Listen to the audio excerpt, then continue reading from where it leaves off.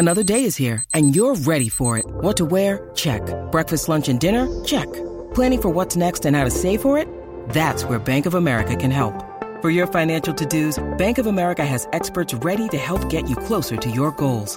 Get started at one of our local financial centers or 24/7 in our mobile banking app. Find a location near you at bankofamerica.com/talktous. What would you like the power to do? Mobile banking requires downloading the app and is only available for select devices. Message and data rates may apply. Bank of America N.A., member FDIC. When you need mealtime inspiration, it's worth shopping Kroger, where you'll find over 30,000 mouth-watering choices that excite your inner foodie. And no matter what tasty choice you make, you'll enjoy our everyday low prices, plus extra ways to save, like digital coupons worth over $600 each week. You can also save up to $1 off per gallon at the pump with fuel points. More savings and more inspiring flavors make shopping Kroger worth it every time. Kroger, fresh for everyone. Fuel restrictions apply.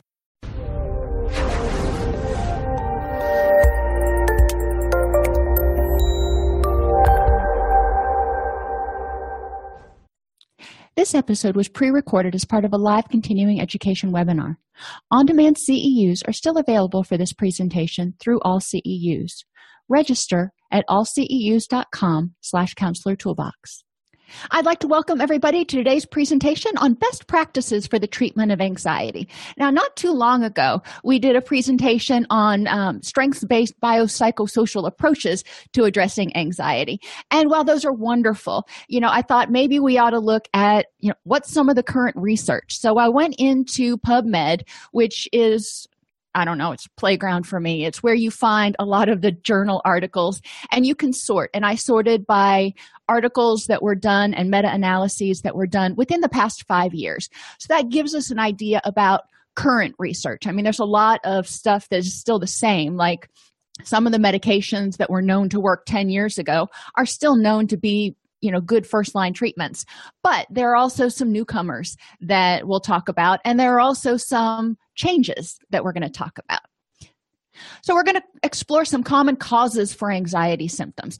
In order to treat it, we really need to, and of course, this does play into the biopsychosocial aspect, we really need to understand kind of what causes it. Because anxiety that's caused by, for example, somebody having a racing heart may be different than anxiety that's caused for somebody who has abandonment issues. So we're going to treat the two things differently. So we want to look at some of the common causes. We're going to look at some common triggers for anxiety. What are some of these common themes that we see in practice? And I will ask you to share some of the themes that you see that underlie a lot of your clients' anxiety. And identify current best practices for anxiety management, including counseling interventions, medications, physical interventions, and supportive treatments.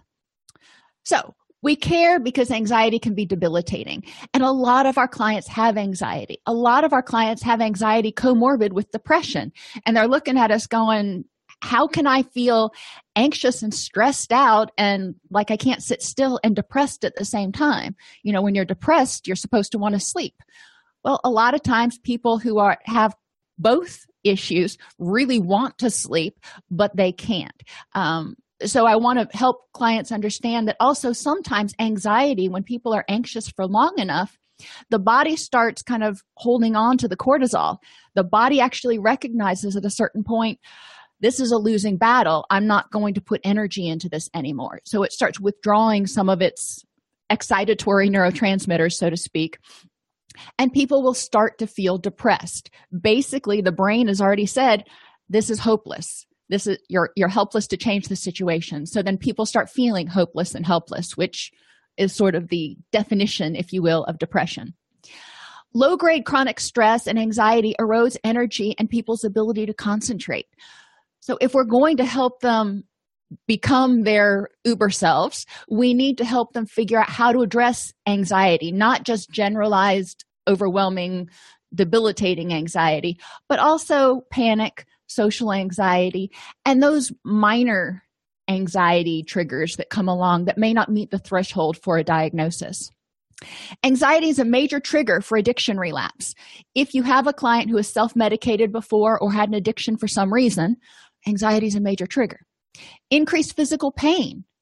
When anxiety goes up, people tend to tense their muscles. When they tense their muscles, they tend to feel more pain. I mean, think about when you're stressed, you tend to have more pain, like in your neck, in your back, and things that already hurt may hurt more. Why? Because serotonin, which is one of our major anti-anxiety neurotransmitters, is also one of our major pain modulators. So when serotonin levels are too low because anxiety is high, then our pain perception is going to be more acute. And people can have sleep problems. If you're stressed out, your body thinks there's a threat, you're not going to be able to get into that deep, restful sleep. You may sleep a lot, but it's probably not quality sleep, which means your neurotransmitters may get out of whack, your hormones may get out of whack, and your body's going to start perceiving itself in a persistent state of stress. When we're exhausted, the body knows that we may be the weakest link in the herd. So it continues to secrete cortisol to keep you on alert a little bit. So you may be resting, kind of like when you have a new baby at home. Those first couple months that my children were home from the hospital, I slept, but I didn't sleep well. I mean, the slightest little noise, and I was awake, and I was looking around. And, I felt it. I felt exhausted. And a lot of new parents do. So triggers for anxiety, abandonment and rejection. And we're going to talk about ways we might want to deal with these things. But some of the underlying themes that I've seen in a lot of clients, and when I do the research, what themes that come out include low self-esteem. If someone has low self-esteem, they're looking to be externally validated oftentimes. They're looking for somebody else to tell them, you're lovable, you're okay. So that can lead to anxiety about not having people to tell them you're okay, which makes their relationships tenuous and can make them dysfunctional. Irrational thoughts and cognitive distortions may lead people to believe that if I'm not perfect, for example, I am not lovable. So we're going to look at some irrational thoughts and cognitive distortions. Unhealthy social supports and relationships. When you're in a relationship, it takes two to tango. And even if your client is relatively mentally and physically healthy, if they are in a dysfunctional relationship, they can fear abandonment and rejection. If that other person is always saying, if you don't do X, I'm going to leave you. Or if that other person is always cheating on them or whatever. So relationships can trigger abandonment anxiety. And ineffective interpersonal skills can lead to relationship turmoil and social anxiety. If our clients are in relationships, even if they're not completely dysfunctional, if our clients are not able to ask for what they need and set appropriate boundaries and manage conflict effectively, because conflict happens in every relationship, then they may start to argue more, which may lead to relationships ending in the past and them going, well, every relationship I get into ends, which means I must not be lovable. So they start fearing abandonment and rejection. So these are 4 areas that we can look at when we're assessing clients. Another issue is the unknown and loss of control. A lot of times negative self-talk and cognitive distortions can contribute to that. If I don't have control of everything, then it's all going to be a disaster. Negative others. When clients hang out, or when people hang out with negative people, it kind of wears on you after a while. You notice that people who tend to be more negative, pessimistic, conspiracy-minded, tend to hang out with people who are also negative, pessimistic, and conspiracy-minded. So if you're hanging out with somebody who tends to be anxious, then the anxiety can be palpable and it can kind of permeate. Physical complaints can lead people to be anxious because they don't know what's causing it. Like I said earlier, sometimes if your heart starts to race, if you don't know what's causing it, you can start thinking, I'm having a heart attack or I'm going to die. When people have panic attacks, for example, they truly think they're having a heart attack. And I've had them. They are very, very unpleasant experiences. But when people start having physical complaints, and it can be, they have a weird rash that they can't get to go away or, whatever. But when they don't know what it is and they can't control it. They can't make it go away. They start thinking about all the worst case scenarios and going online and getting on WebMD, which usually gives you all the worst case scenarios. So physical complaints are important. We need to normalize the fact that nobody's pain-free all the time. And, the fact that you may have an ache or a pain or a lump or a bump or a cough, most likely, when we look at probability, the probability of it being something significant is pretty small. Now, do you want to get it checked out? Probably. But, the probability that it's anything to be worried about is relatively small. And a sense of powerlessness can trigger fear of the unknown and loss of control. For somebody who doesn't feel like they have any agency in their life, if they have an external locus of control, or if they felt victimized all of their life, then they may fear not being in control. They may be holding on and saying, okay, this is the one area of my life I can control. When I grew up, I grew up in a very chaotic environment. I had no control. I was bounced around in the foster system, yada, yada, yada. Now that I'm an adult, I can control these things, and I am going to hold on with white knuckles. And if I can't control everything, then that terrifies me. Death and loss are other triggers for anxiety. And it can be people or pets, and pets are important. I don't want to minimize pets because, they are little parts of a lot of our families. So making sure we check that. My daughter's dog, for example, it's getting old. She's getting older. She's 14 now, I think. And she's in decent health. We took her to the vet, and the vet said, yeah, she's got a little heart murmur, but that's expected for a 14-year-old dog. But when she goes out, if she doesn't come back when I call her, I have this rush of anxiety for a second that, oh my gosh, I hope this wasn't the day. So anxiety around losing people. And when she crosses the bridge, she will. And I'm okay with that. I have a harder time dealing with my daughter's emotional turmoil when that happens, and because she's grown up with this dog. So, those are the types of things that we want to talk about with our clients. What things are weighing on you that you may not even be thinking about? Because I know in the back of my mind, there's always that worry about one of our donkeys and her dog. Jobs and promotions can trigger anxiety. If people are afraid they're going to lose their job, if they're always afraid that, they're going to walk in and get a pink slip or get fired, we want to help them look at how realistic is that? Are you doing what you need to do in order to achieve and keep your job? And sometimes it's not easy to answer. I mean, the first thought that a lot of us have is, well, if you're doing the right thing, so just do it. But there are those bosses out there. And I've had some really amazing bosses, a lot of them. And I've had 2 really horrendous bosses. And those 2 bosses, I never felt like I was able to do anything right. And so going to those jobs, there was always this anxiety about what am I going to get in trouble for today? So you want to talk with people about, does your job cause anxiety? What can you do to moderate that anxiety? The same thing with promotions. People may get anxious about whether they're going to get promoted. Safety and security. When you lose safety and security, you can feel really anxious. So if there's a break-in at the house next door, or a shooting down the road, or you start watching the news, you can feel very unsafe and unsecure really quickly. So we want to help people figure out, how safe and secure are you really? And a lot of it goes back to really looking at facts.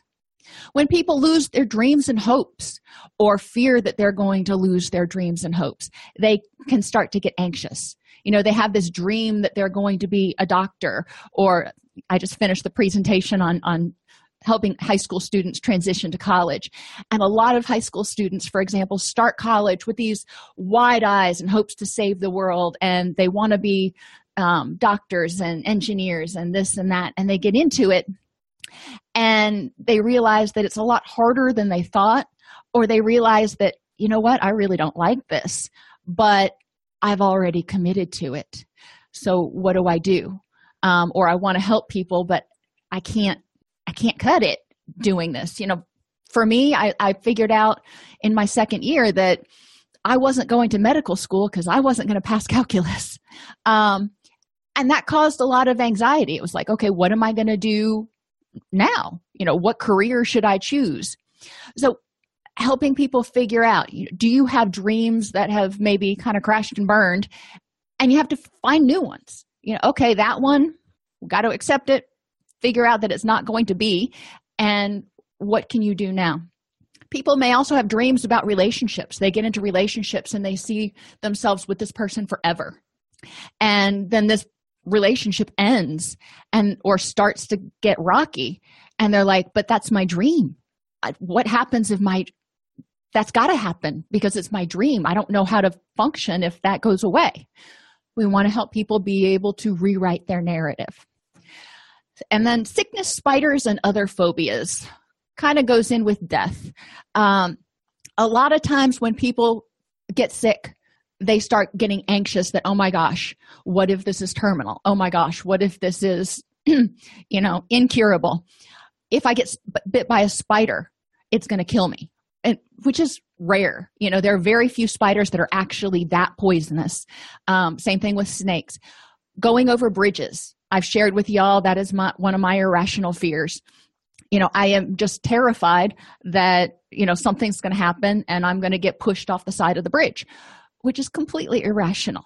But we need to help people look at those and identify the thoughts that they're telling themselves about those phobias and deal with that anxiety.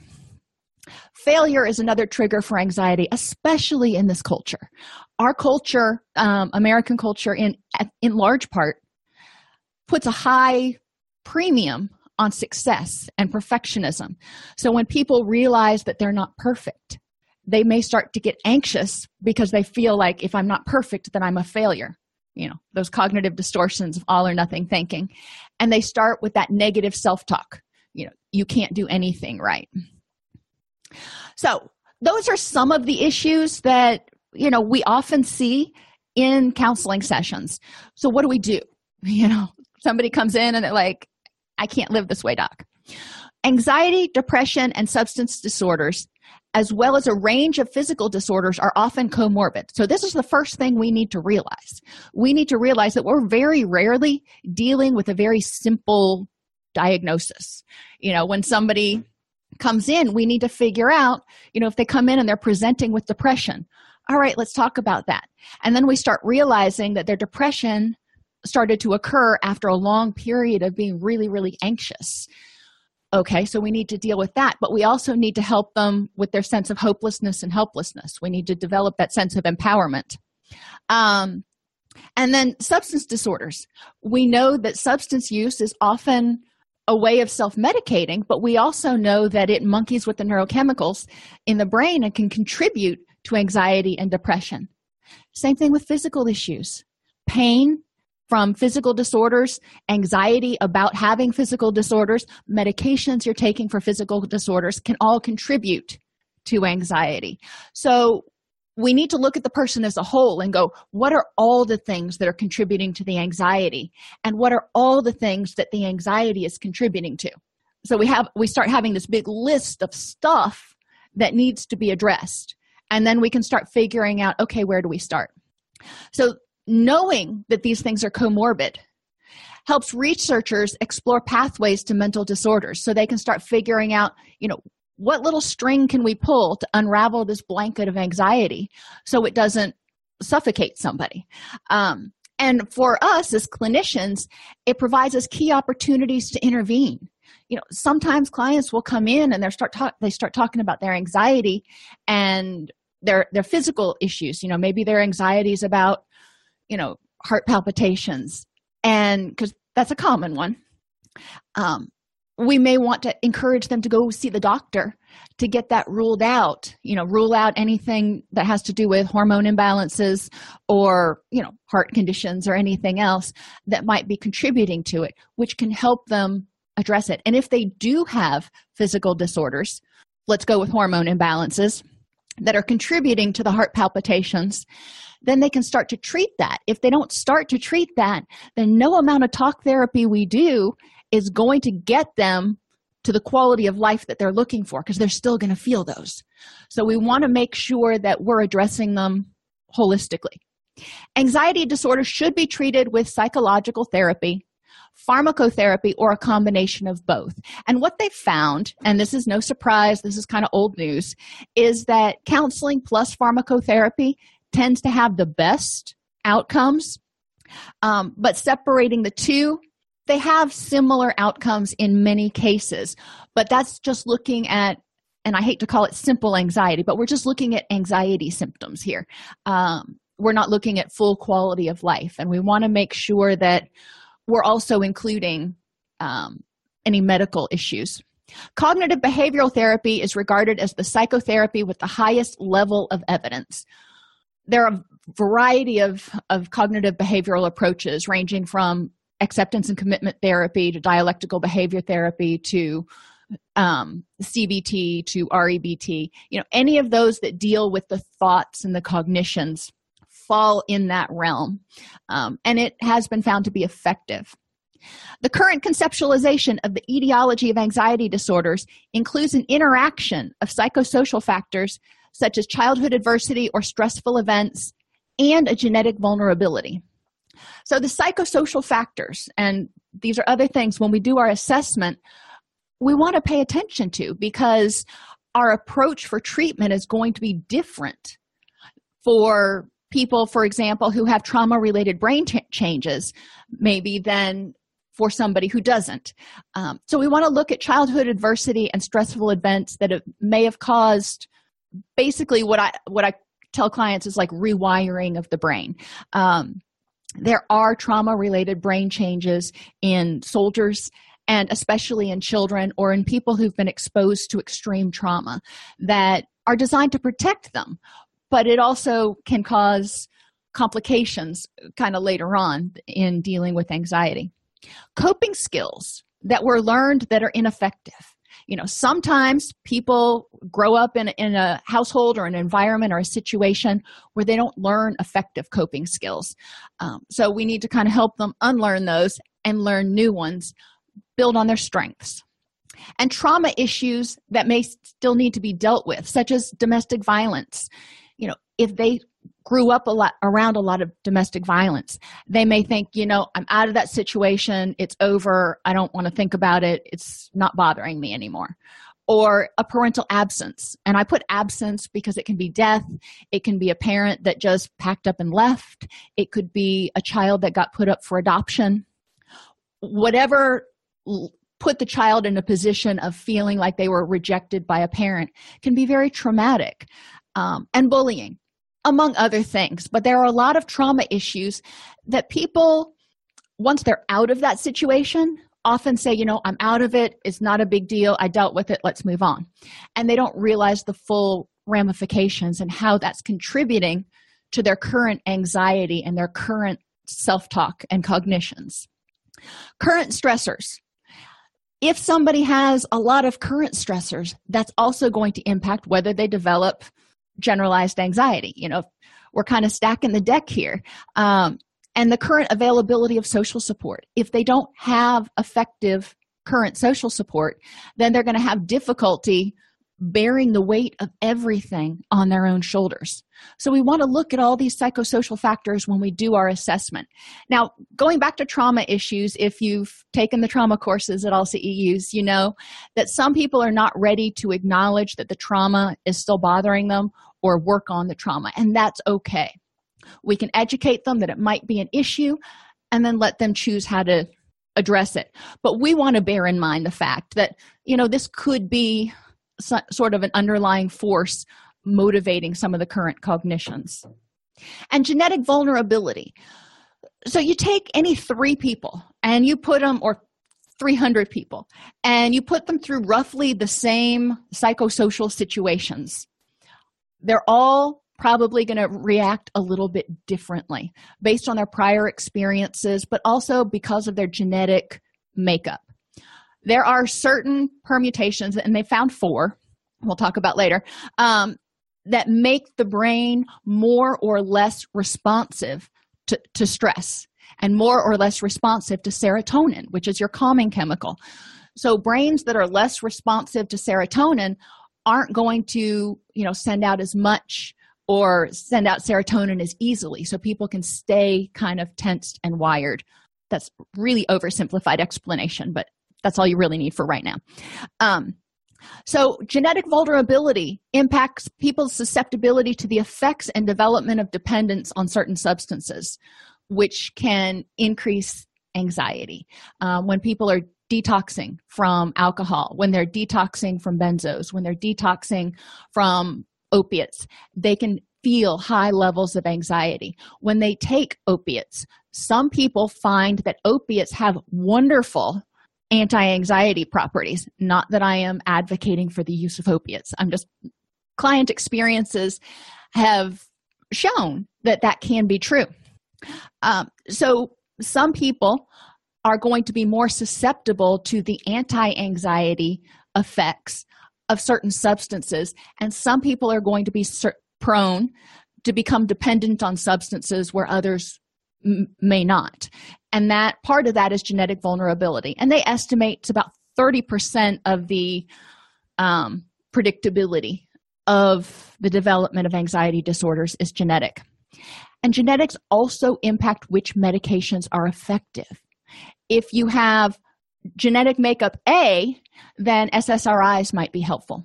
If you have genetic makeup B, then atypical antipsychotics may be more effective, and SSRIs might not do anything, which is why a lot of our clients get so frustrated because, there's no way to figure out well, I guess there is now that there's genetic testing out there.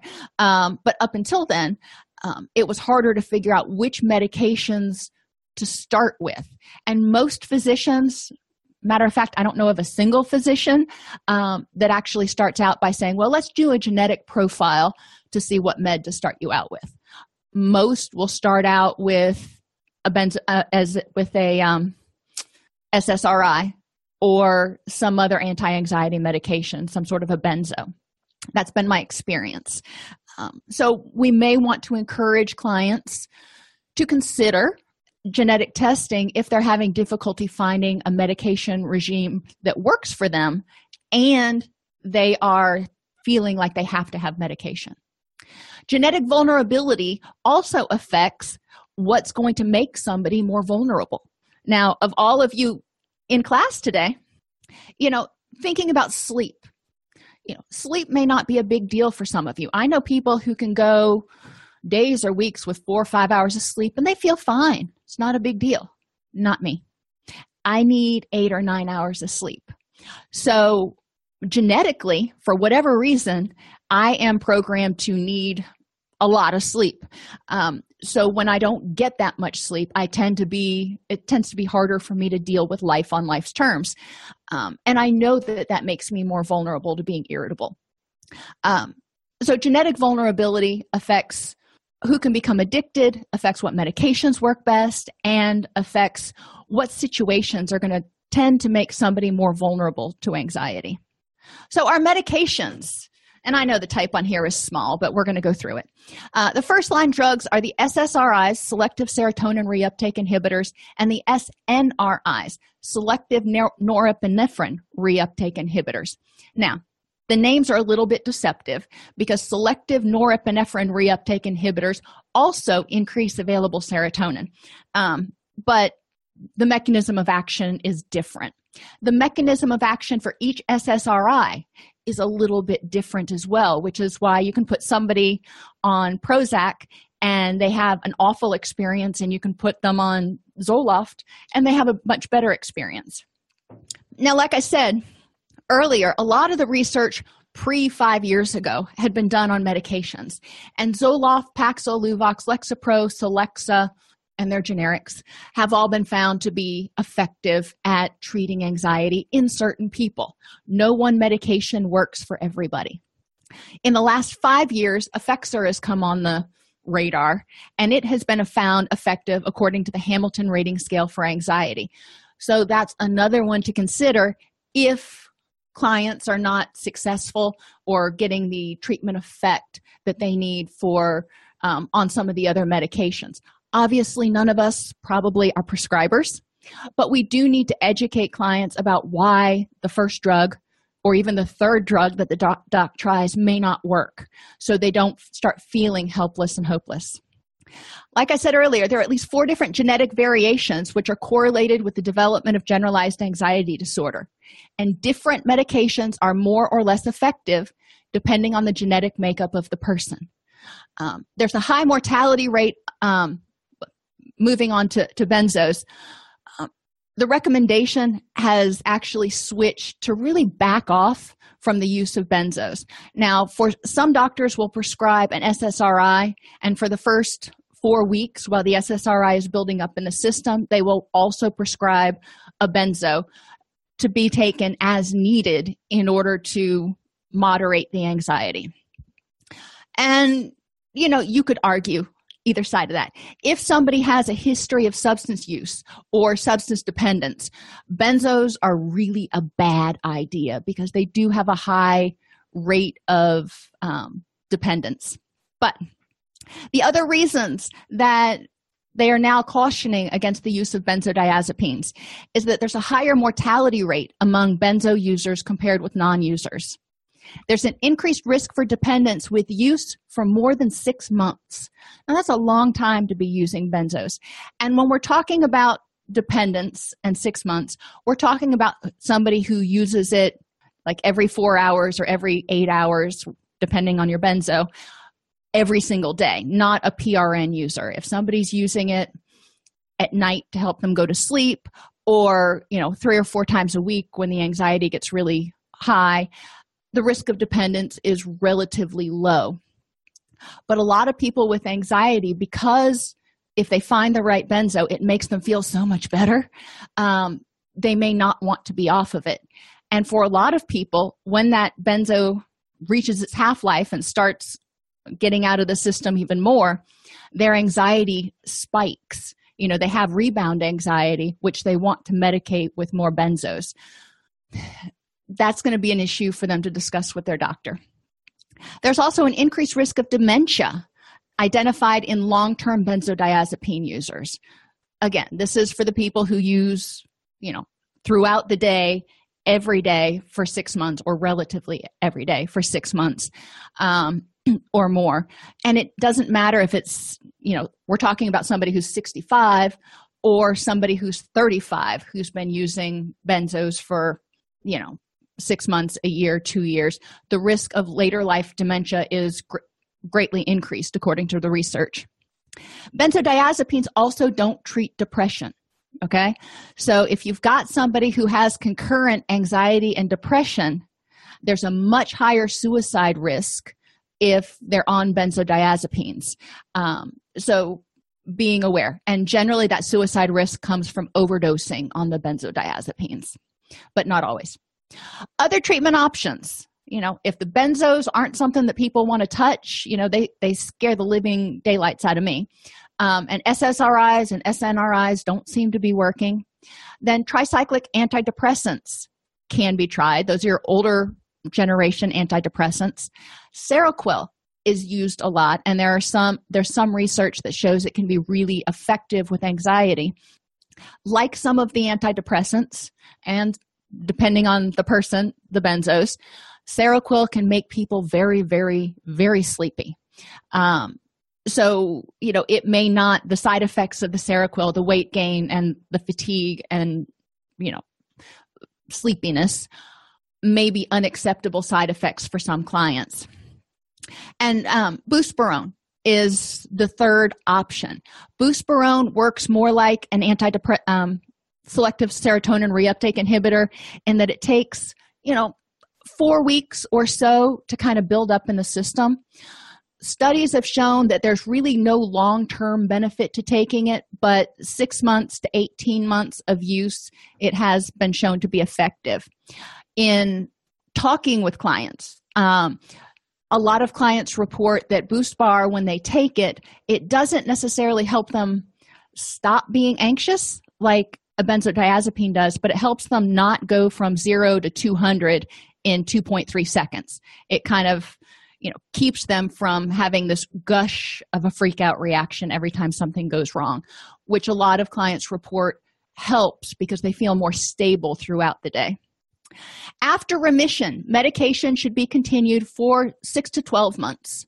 And during that last 6 months, first 6 months, keep it as is. Last 6 months, they say that tapering is best. It's best not to stop somebody cold turkey on any of these. But it's definitely important for people, once they're in remission, to not just suddenly go, okay, I feel better, I don't need any of this anymore. They need to work into it and make sure they've developed the skills and tools that they need in order to deal with some of the anxiety that is going to happen in life.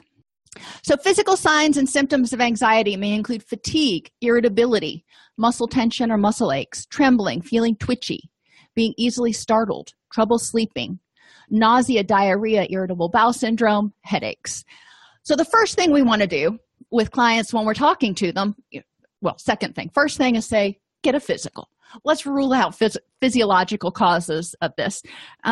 But we can also help clients look at, what might be causing these things that you can do to mitigate it. What might be contributing to your fatigue? What might be contributing to your irritability and your muscle tension or your muscle aches? Let's look at ergonomics. Did you recently get a new bed, or do you need to get a new bed? What about your desk chair? I know, I get more muscle tension and muscle achy when I do a lot of mousing because I have deplorable posture. Becoming aware of that helps. And then I'm like, okay, well, I know what caused it.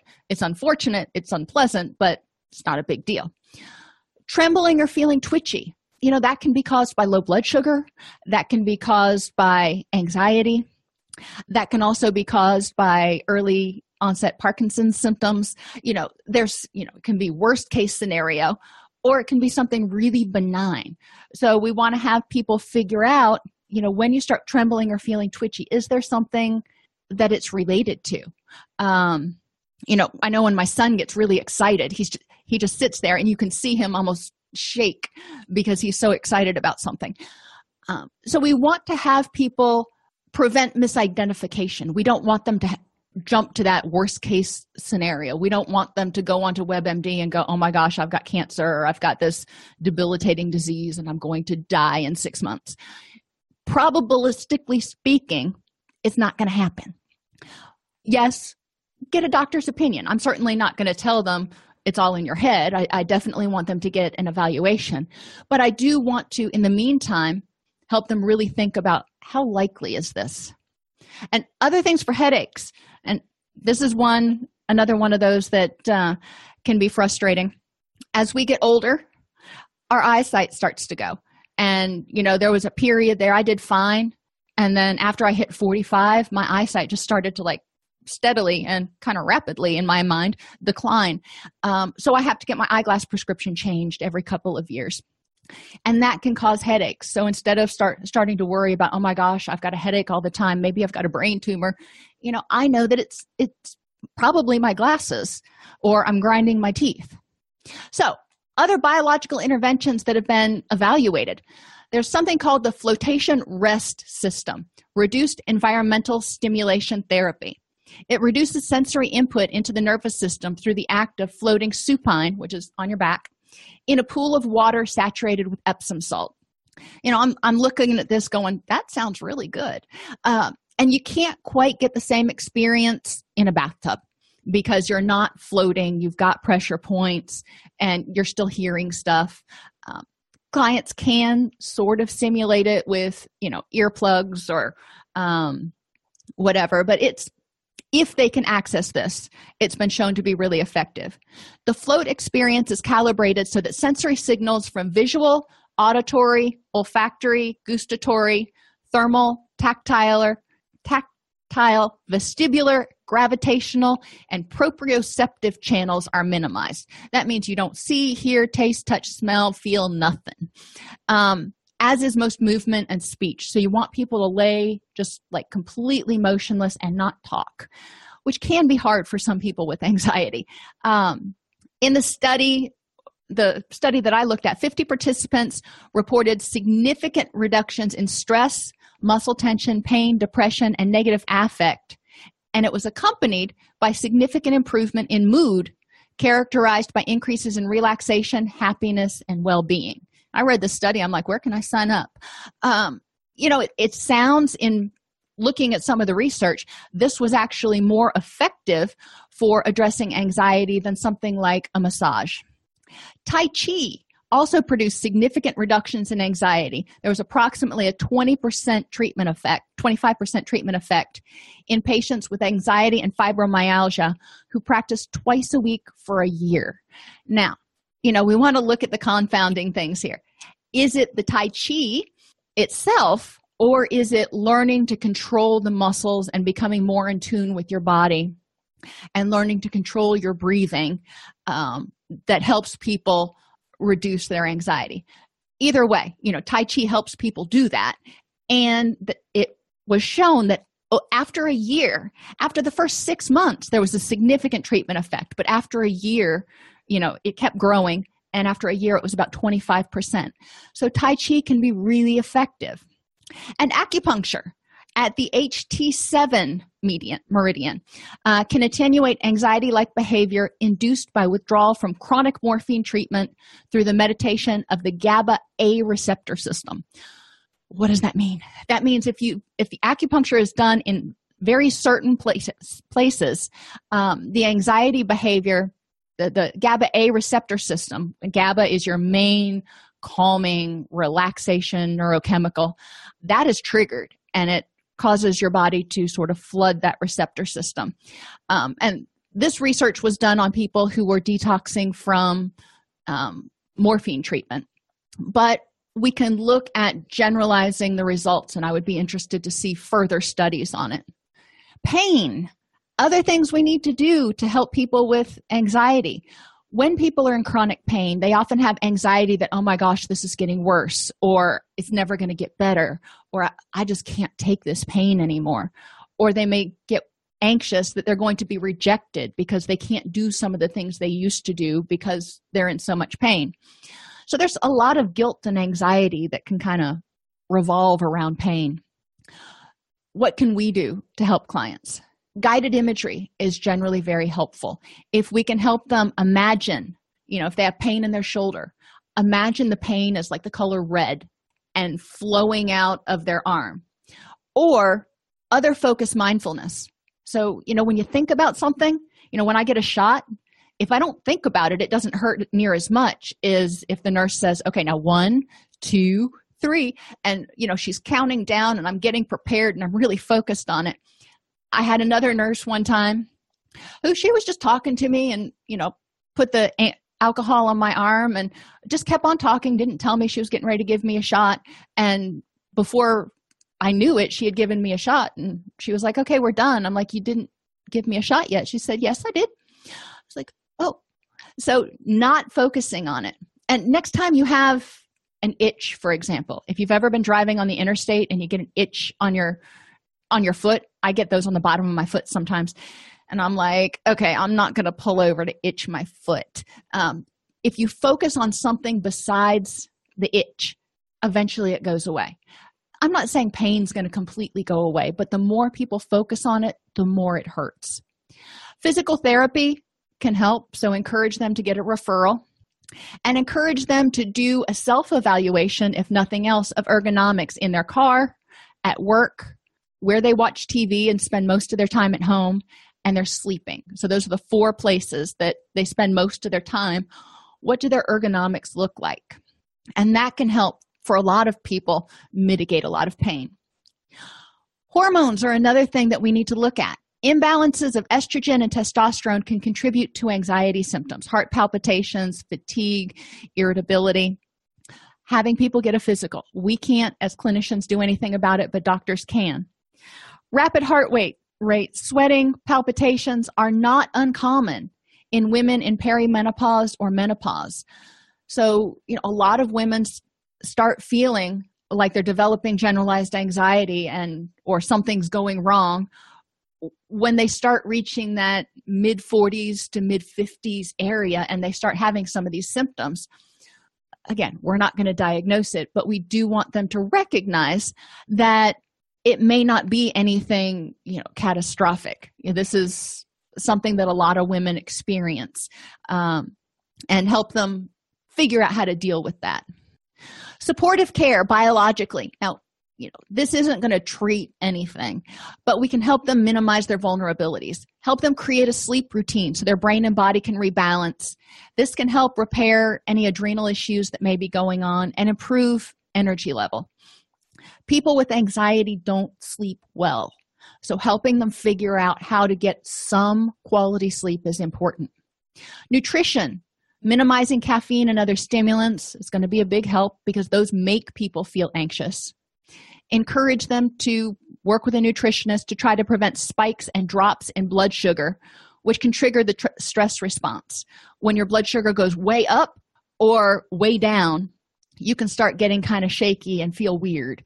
And that can cause people anxiety because they might think, oh my gosh, I'm having a stroke or a heart attack, or, I don't know what these tremors are. So it's important that they don't misidentify symptoms. And encourage them to drink enough water. Dehydration can lead to tachycardia, which is increased heart rate. Sunlight, vitamin D deficiency is implicated in both depression and anxiety mood issues. Vitamin D has been found in those main areas where serotonin receptors are found. Vitamin D receptors are found. So we know that serotonin and vitamin D have something going on. Sunlight prompts the skin to tell the brain to produce neurotransmitters and set circadian rhythms, which impact the release of serotonin, your calming neurochemical, melatonin, which is made from breaking down serotonin and it helps you sleep, and GABA. So sunlight actually helps increase the release of GABA when it's time to start calming down and going to sleep. Exercise. Studies have shown that exercise can have a relaxing effect. Encourage clients to start slowly. There's not a whole lot of new research on exercise and anxiety. Aromatherapy has been used a lot especially in other countries, in the treatment of people with anxiety, people with hospital anxiety, women who are giving birth and they have some birth anxiety. They've been found to be really effective in a lot of those studies. Essential oils for anxiety include lavender, rose, vetiver, ylang-ylang, bergamot, chamomile, frankincense, and clary sage. Encourage clients to just go to a health food store and, sniff some of these. See if it makes them feel happy and calm and content. The aromatherapy molecules enter the nasal membranes and they will start triggering neurochemical reactions. And so you don't need to apply it. You don't need to ingest it. All you need to do is sniff it. So encourage clients, if they're open to it, to think about this, because aromatherapy can be integrated into their bedroom, for example, with an atomizer or a mister. It can be incorporated in a lot of different places, again, where they're not applying it or ingesting it in any way. All they're doing is smelling it. They've used it in diffusing aromatherapy in hospital emergency rooms, and they've found that it reduces stress and irritability of the people in emergency rooms. And I've been to enough emergency rooms over the course of the years to know that people who are in ERs typically are not in the best mood. So if it can help those people, then it's probably going to have some sort of an effect. So psychologically, helping clients realize that their body thinks there's a threat for some reason. That's why it triggered the threat response system, which is what they call anxiety. So they need to figure out why. Is there really a threat? Sometimes it's like the fire alarm going off in my house. It just means that the windows are open and there's a strong breeze. There is no fire. There is no problem. There's just a malfunction. It's a false alarm. A lot of times for clients, they get this threat reaction, they get the stress reaction, and it's not a big deal right now. So they can start modifying what their brain responds to. And again, those basic fears that a lot of people worry about: failure, rejection, loss of control, the unknown, and death and loss. Distress tolerance is one of those cognitive interventions that has taken center stage in the anxiety research. And it isn't about controlling your anxiety. Helping people recognize their anxiety, acknowledge it, and say, okay, I'm anxious. It is what it is. How can I improve the next moment? Instead of saying, I'm anxious, I shouldn't be anxious, I hate being anxious, and wrestling with that anxiety. Let it go. Just accept it is what it is. Have the client learn to start saying, I am feeling anxious. Okay, so distract, don't react. And I explain to them the whole notion that feelings come in, crest, and go out in about 20 minutes. It's like a wave. So once they acknowledge their feeling, if they can distract themselves for 20 or 30 minutes, obviously they figured out there's no real threat. If they can distract themselves for 20 or 30 minutes, those emotions can go down, and then they can deal with it in their wise mind. Encourage them to use distancing techniques. Instead of saying, I am anxious, or I am terrified, or whatever, have them say, I am having the thought that this is the worst thing in the world. I am having the thought that I cannot handle this. Because thoughts come and go. And that comes from acceptance and commitment therapy. Functional analysis makes it possible to specify where, when, with what frequency, with what intensity, and under what circumstances the anxious response is triggered. So it's important that we help clients develop the ability to do functional analyses on their own. So when they start feeling anxious, they can stop and say, okay, where am I? What's going on? How intense is it? What are the circumstances?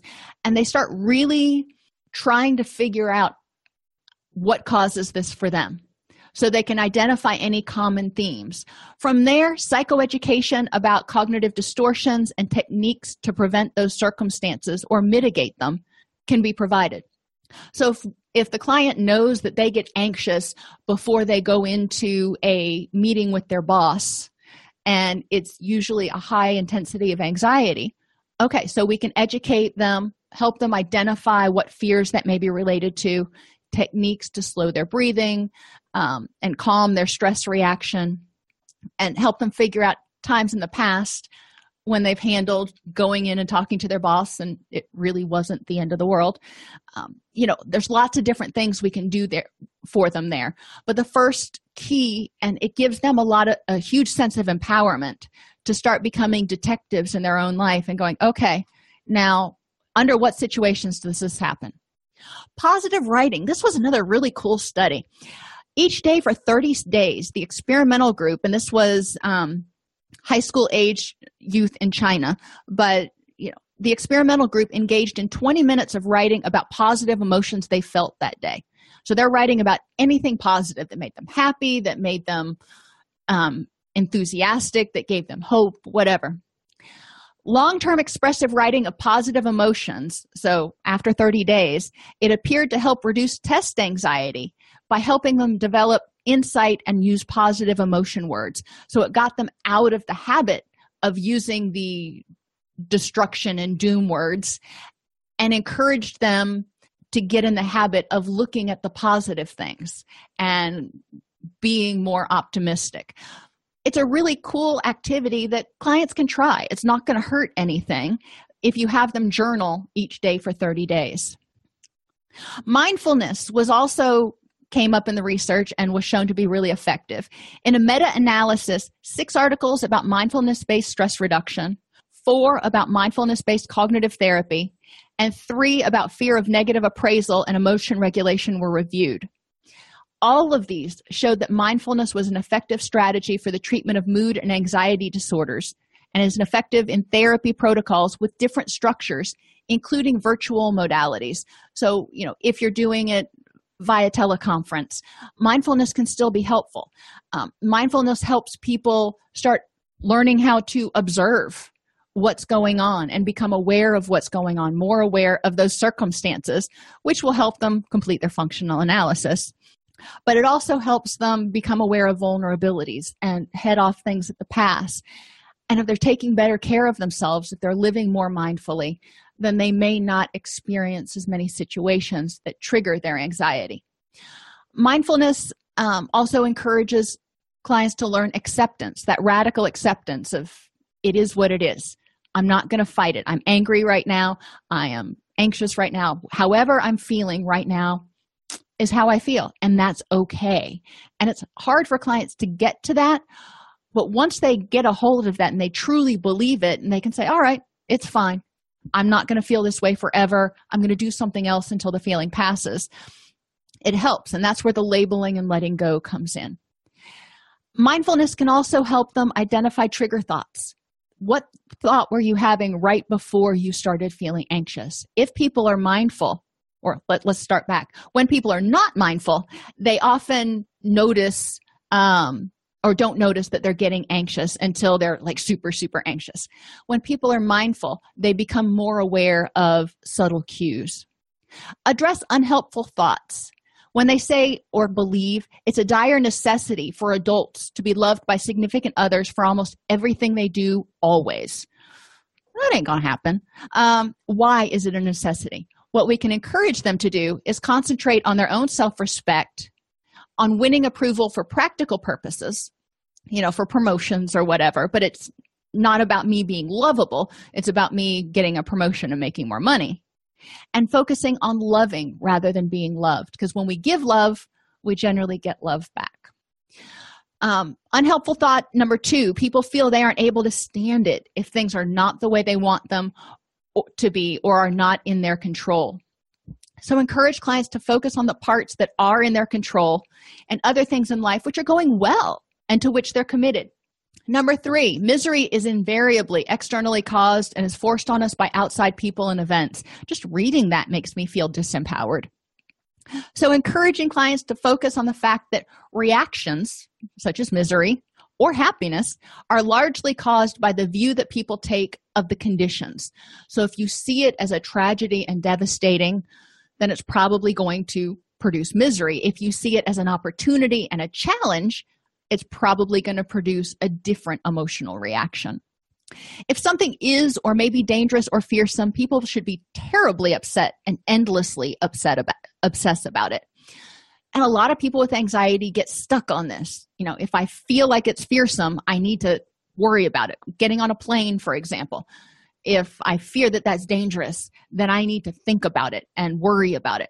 That's not going to do any good. So encourage clients to figure out how to face it and render it harmless if possible. And when that's not possible, accept the inevitable. So, looking at airplanes, facing it means doing the research to figure out how dangerous is it really, and realizing that it's really not that dangerous. So that helps render it a little bit harmless in their own mind. It proves to them that it's not as dangerous as it could be. And when it's not possible, accepting the inevitable. You got to fly. So getting on there, figuring out how you're going to get through it. Hurricanes are the same way. People, especially in places like Texas, Louisiana, Florida, may obsess as soon as it starts coming to hurricane season. Or if a hurricane is spotted out in the Atlantic somewhere, they start checking the weather every hour or more, wondering what the path's going to be. And you know what? You can't change the path of the hurricane. So all you can do is board up your house, evacuate if necessary, and deal with the fallout. Child driving is just another example I'll give. My children are learning how to drive, and that's kind of scary and fearsome. What's going to happen when they're out there? You see crashes all the time. Well, render it harmless by making sure they've got good training on how to drive, make sure they're good drivers, and then accepting that some things are just not within my control. It's easier to avoid than face life difficulties and responsibilities. Well, running from fear is usually much harder in the long run. So encourage clients to look back at times that they've avoided difficulties and responsibilities and the eventual outcome. What happened there?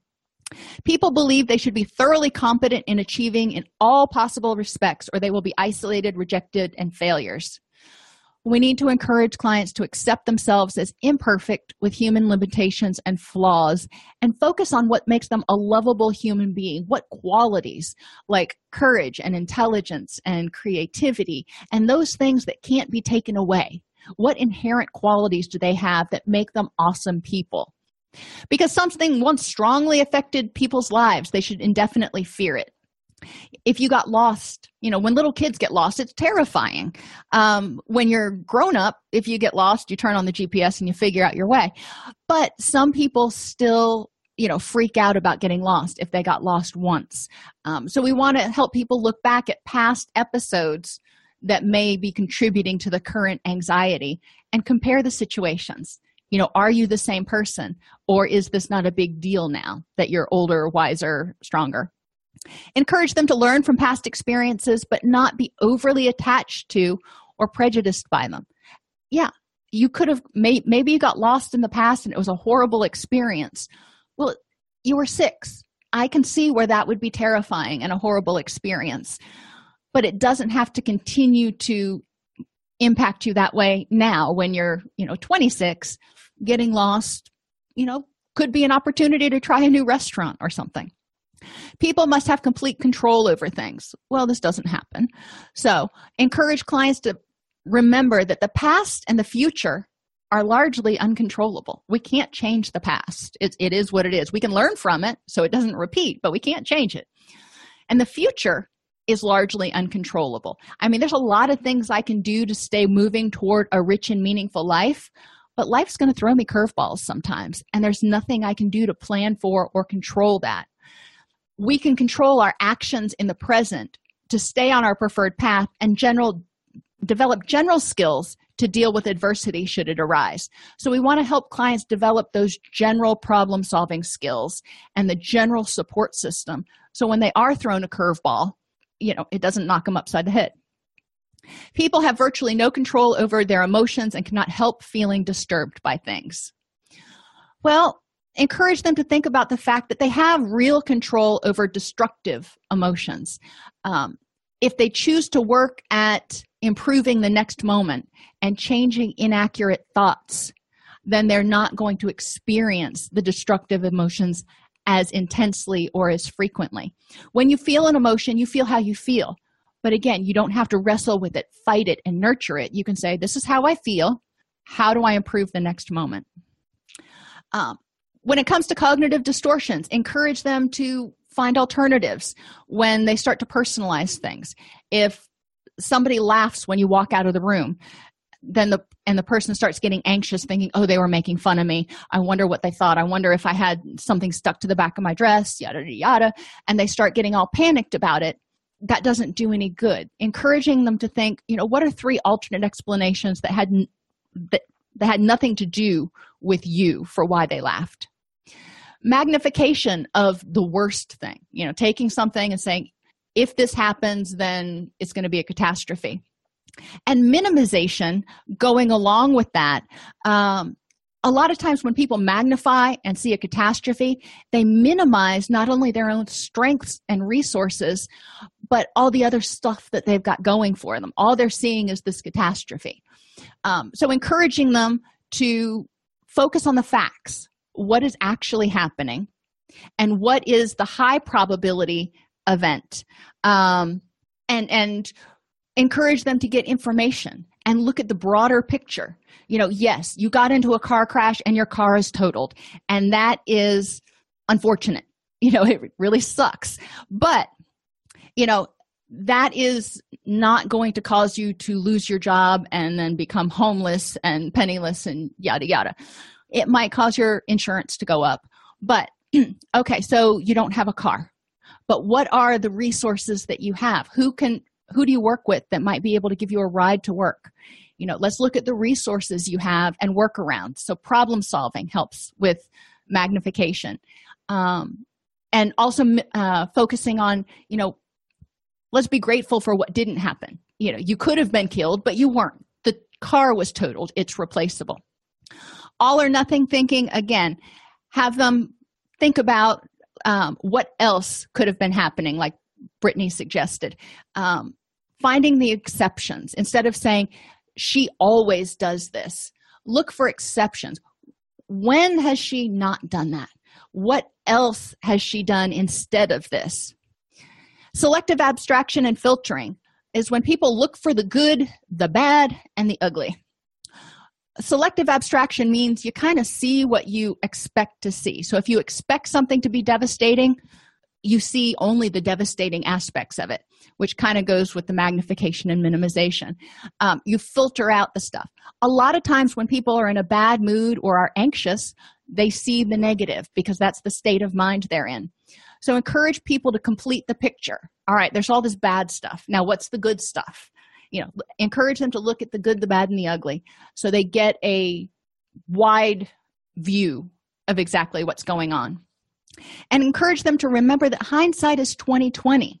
When people have something embarrassing happen or they get anxious about something that happened, they look back and they go, I should have, or I could have, or, oh, I wish I wouldn't have. When you were in that situation, you did what you did. And, you may have had a reason for it. Or, you may have not had other options. Or it may have just been a bonehead thing to do, but okay, so you made one mistake. Hindsight's 20/20. That mistake is going to stand out just like the great big letter on the eye chart because you're thinking back and you're looking at it and that's all you see. But encouraging clients to remember that other people are too busy worrying about themselves to really remember what you did. Jumping to conclusions. Encourage clients to remember to get all the data. If your male significant other comes home and is smelling like perfume, don't just jump to the conclusion that he was cheating on you. Maybe he went to the mall to get a new tie and walked through the perfume area and got spritzed, or bought you some perfume, or who knows? Maybe the person sitting next to him at work sprayed her perfume at the desk and some of it filtered on. There's all different reasons that might happen. So encourage people to get all the data. Mind reading. We can't do it. You can't read somebody's mind. You don't know what they're thinking. So ask them, what do you think about this? Don't assume anything. And emotional reasoning. Encourage people to step back from a situation and ask themselves, am I feeling anxious about this because I'm feeling anxious and I'm looking for reasons that it should be scary? Or am I feeling anxious about this because it's really scary for some reason? There's actual facts to support my anxiety. A lot of times when we go into new situations, we may feel anxious because it's a new situation. But when we step back, we say, you know what, there's really nothing to be worried about here. No big deal. I got this, and move on. So instead of rolling with it and trying to figure out, okay, I feel anxious, so there must be a reason. Not necessarily. Very likely a false alarm. Other psychological interventions, relaxation skills. Encourage people to learn how to relax, not only physically, but mentally. Diaphragmatic breathing is helpful, encouraging them to breathe through their stomach. Put their hand on their belly and feel their belly expand and contract. Slows breathing down, which triggers the rest and digest reaction in the brain, which is calming. Meditation can be helpful for some people. Some people find trying to quiet their mind too frustrating because they've got too much monkey mind going on. That can be later, or maybe never for some people. We don't want to increase their anxiety with interventions. Cued progressive muscular relaxation also has a lot of research support. And remember, with cued progressive muscular relaxation, we're encouraging them to attach a cue word like relax or breathe with the relaxation response. So they tense their muscles and then they relax their muscles. And as they relax their muscles, they say their cue word like relax. And they work from head to toe or from toe to head, tensing and relaxing different muscle groups. So they become more aware of what a tense muscle feels like versus a relaxed muscle. There are great scripts that are online that people have already recorded that can walk clients through CPMR. I highly encourage it because once they get used to it, then they can just think that cue. They can think relax. And as they exhale, they will start to feel their entire body kind of relaxing because it's trained when it hears that. Just like when you hear the word pop quiz when you were in high school, you had a stress reaction. Well, we want to use it in reverse and train the body so when it hears a cue word, it relaxes. Help them develop self-esteem because fear of failure and rejection a lot of times come from needing other people's approval. Help them develop a rational idea of their real self. Develop compassionate self-talk instead of saying, I'm an idiot, or I'm stupid, or I'll never measure up to anything. Encourage them to talk to themselves like they would talk to their child, or hopefully their best friend. And encourage them to spotlight strengths. Whenever they feel like they've got an imperfection, identify 3 strengths that they have. So they're, balancing out the imperfections and the strengths. Oops. Cognitive restructuring, reframe challenges in terms of current strengths, not past weaknesses. So if you're going to give a presentation in front of 60 people and you hate public speaking, instead of thinking about, this is terrifying because, last time I went up in front of people, I forgot everything I was going to say and dropped my note cards. Well, that's a past weakness. What is your current strength? You're prepared. You know your material. You yada, yada. So encourage people to look at all the strengths and resources they currently have. Have them develop an attitude of gratitude and optimism because, like I said, with the positive writing exercise, when people are in a grateful, optimistic frame of mind, they tend to see more of the good stuff. They see the bad stuff too, but they can also see more of the good stuff. And some of the bad stuff they see opportunistically instead of as a devastation. Acceptance and commitment therapy says that some of the reasons that we're miserable is fear. We get fused with our thoughts. We think, I am terrified. Well, if I am terrified, then I can't get rid of anything I am. If I'm having the thought that I'm terrified, I can get rid of a thought. I can forget things easily. Encourage people to evaluate their experience and empower them to look at things as challenges and opportunities instead of hardships. Encourage them not to avoid their experiences. So things that are scary, gradual exposure, and finding exceptions. Like for me, bridges. I love public speaking, so that's not a thing. But when I go to a bridge, when I drive to the bridge, when I'm on the bridge, somebody else is driving. I get used to doing that. When I drive over a bridge, then when I drive over one of those bridges that opens up, I hate those bridges. I know y'all are just like, oh my gosh. Yeah, it's an irrational fear. I realize that. But instead of going straight for the bridge that opens up, going for the little bridges first, and then thinking back over times that I've gone over bridges and there's been no problem. There's exceptions. Nothing happened. It wasn't a big deal. Sometimes I didn't even notice it until somebody pointed out, hey, look down there at that pretty water. And I'm like, oh, we're on a bridge. So encourage people to not avoid their experiences. Get used to them, embrace them, and learn that they have the power to deal with them. And stop reason giving for behavior. Use the challenging questions. If something is fearsome, let's look at the evidence for and against it instead of, making excuses. Social interventions improve their relationship with their self, which goes with self-esteem improvement. People are going to feel less anxious about getting their needs and wants met if they know what their needs and wants are. So part of that is becoming mindful because a lot of our clients don't know what they need and want. They want to feel better, but they don't know how. They don't know what they need to feel better. So helping them identify their needs and wants. Encourage them to be their own best friend. When they get a promotion, take themselves out to dinner, pat themselves on the back. Whatever it is, don't rely on other people to do it because other people, it's not that they don't care, but other people are often very involved in thinking about their own stuff and they may not notice. Encourage them to develop a method of internal validation so they can feel like they are all that in a bag of chips, and they realize why they are lovable human beings, and they accept the fact that everybody is not going to like them and nobody is going to like them all the time. And that's okay. My kids don't like me all the time. My husband doesn't like me all the time.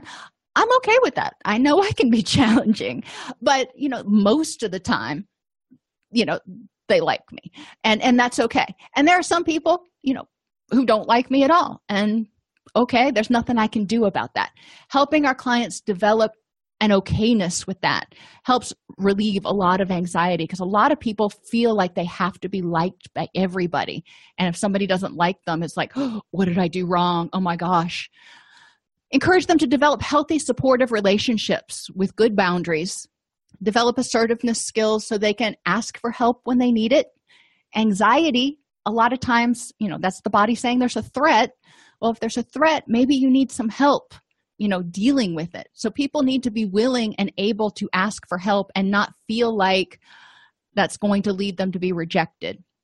And assertiveness will allow them to say no to requests, again, without feeling like that's going to result in them being fully rejected. Describe the ideal, healthy, supportive relationship and encourage them to separate the ideals from the reals. Let's look at, if you had the best relationship, what would it look like? Okay, Ward and June Cleaver, we got that. Now, how realistic is that? Let's look at, rephrasing this a little bit so it's less extreme. Ward and June Cleaver never fought. Their kids were perfect, all those extreme words. Let's look at what's real. What happens in real relationships? Encourage people to identify who would be a good partner in supportive relationships. I'm not meaning necessarily romantic. I'm meaning friends, and where they can be found. Where would you find people that you could be friends with? And encourage them to play the what does it mean when game. Because a lot of times, again, this goes with mind reading. What does it mean when your friend doesn't return your text right away? What does it mean when your friend cancels dinner on Friday night? What does it mean when? You see where I'm going with this. And a lot of times, clients with anxiety and rejection issues and low self-esteem will go to the worst case scenario. So encourage them, going back to finding the exceptions. What else could have been happening? What else could it be that caused this? And it's not about you. So anxiety is a natural emotion that serves a survival function. Excessive anxiety can develop from lack of sleep, nutritional problems, neurochemical imbalances, failure to develop adequate coping skills, cognitive distortions, low self-esteem, and a variety of other stuff. Recovery involves improving health behaviors. Make sure your body's functioning and can make the neurotransmitters it needs and, release them as needed. Identify and build on current coping strategies, address cognitive distortions, and develop a healthy, supportive relationship with self and others. If you enjoy this podcast, please like and subscribe either in your podcast player or on YouTube. You can attend and participate in our live webinars with Dr. Snipes by subscribing at allceus.com/counselor toolbox. This episode has been brought to you in part by allceus.com, providing 24/7 multimedia continuing education and pre-certification training to counselors, therapists, and nurses since 2006. Use coupon code Counselor Toolbox to get a 20% discount off your order this month.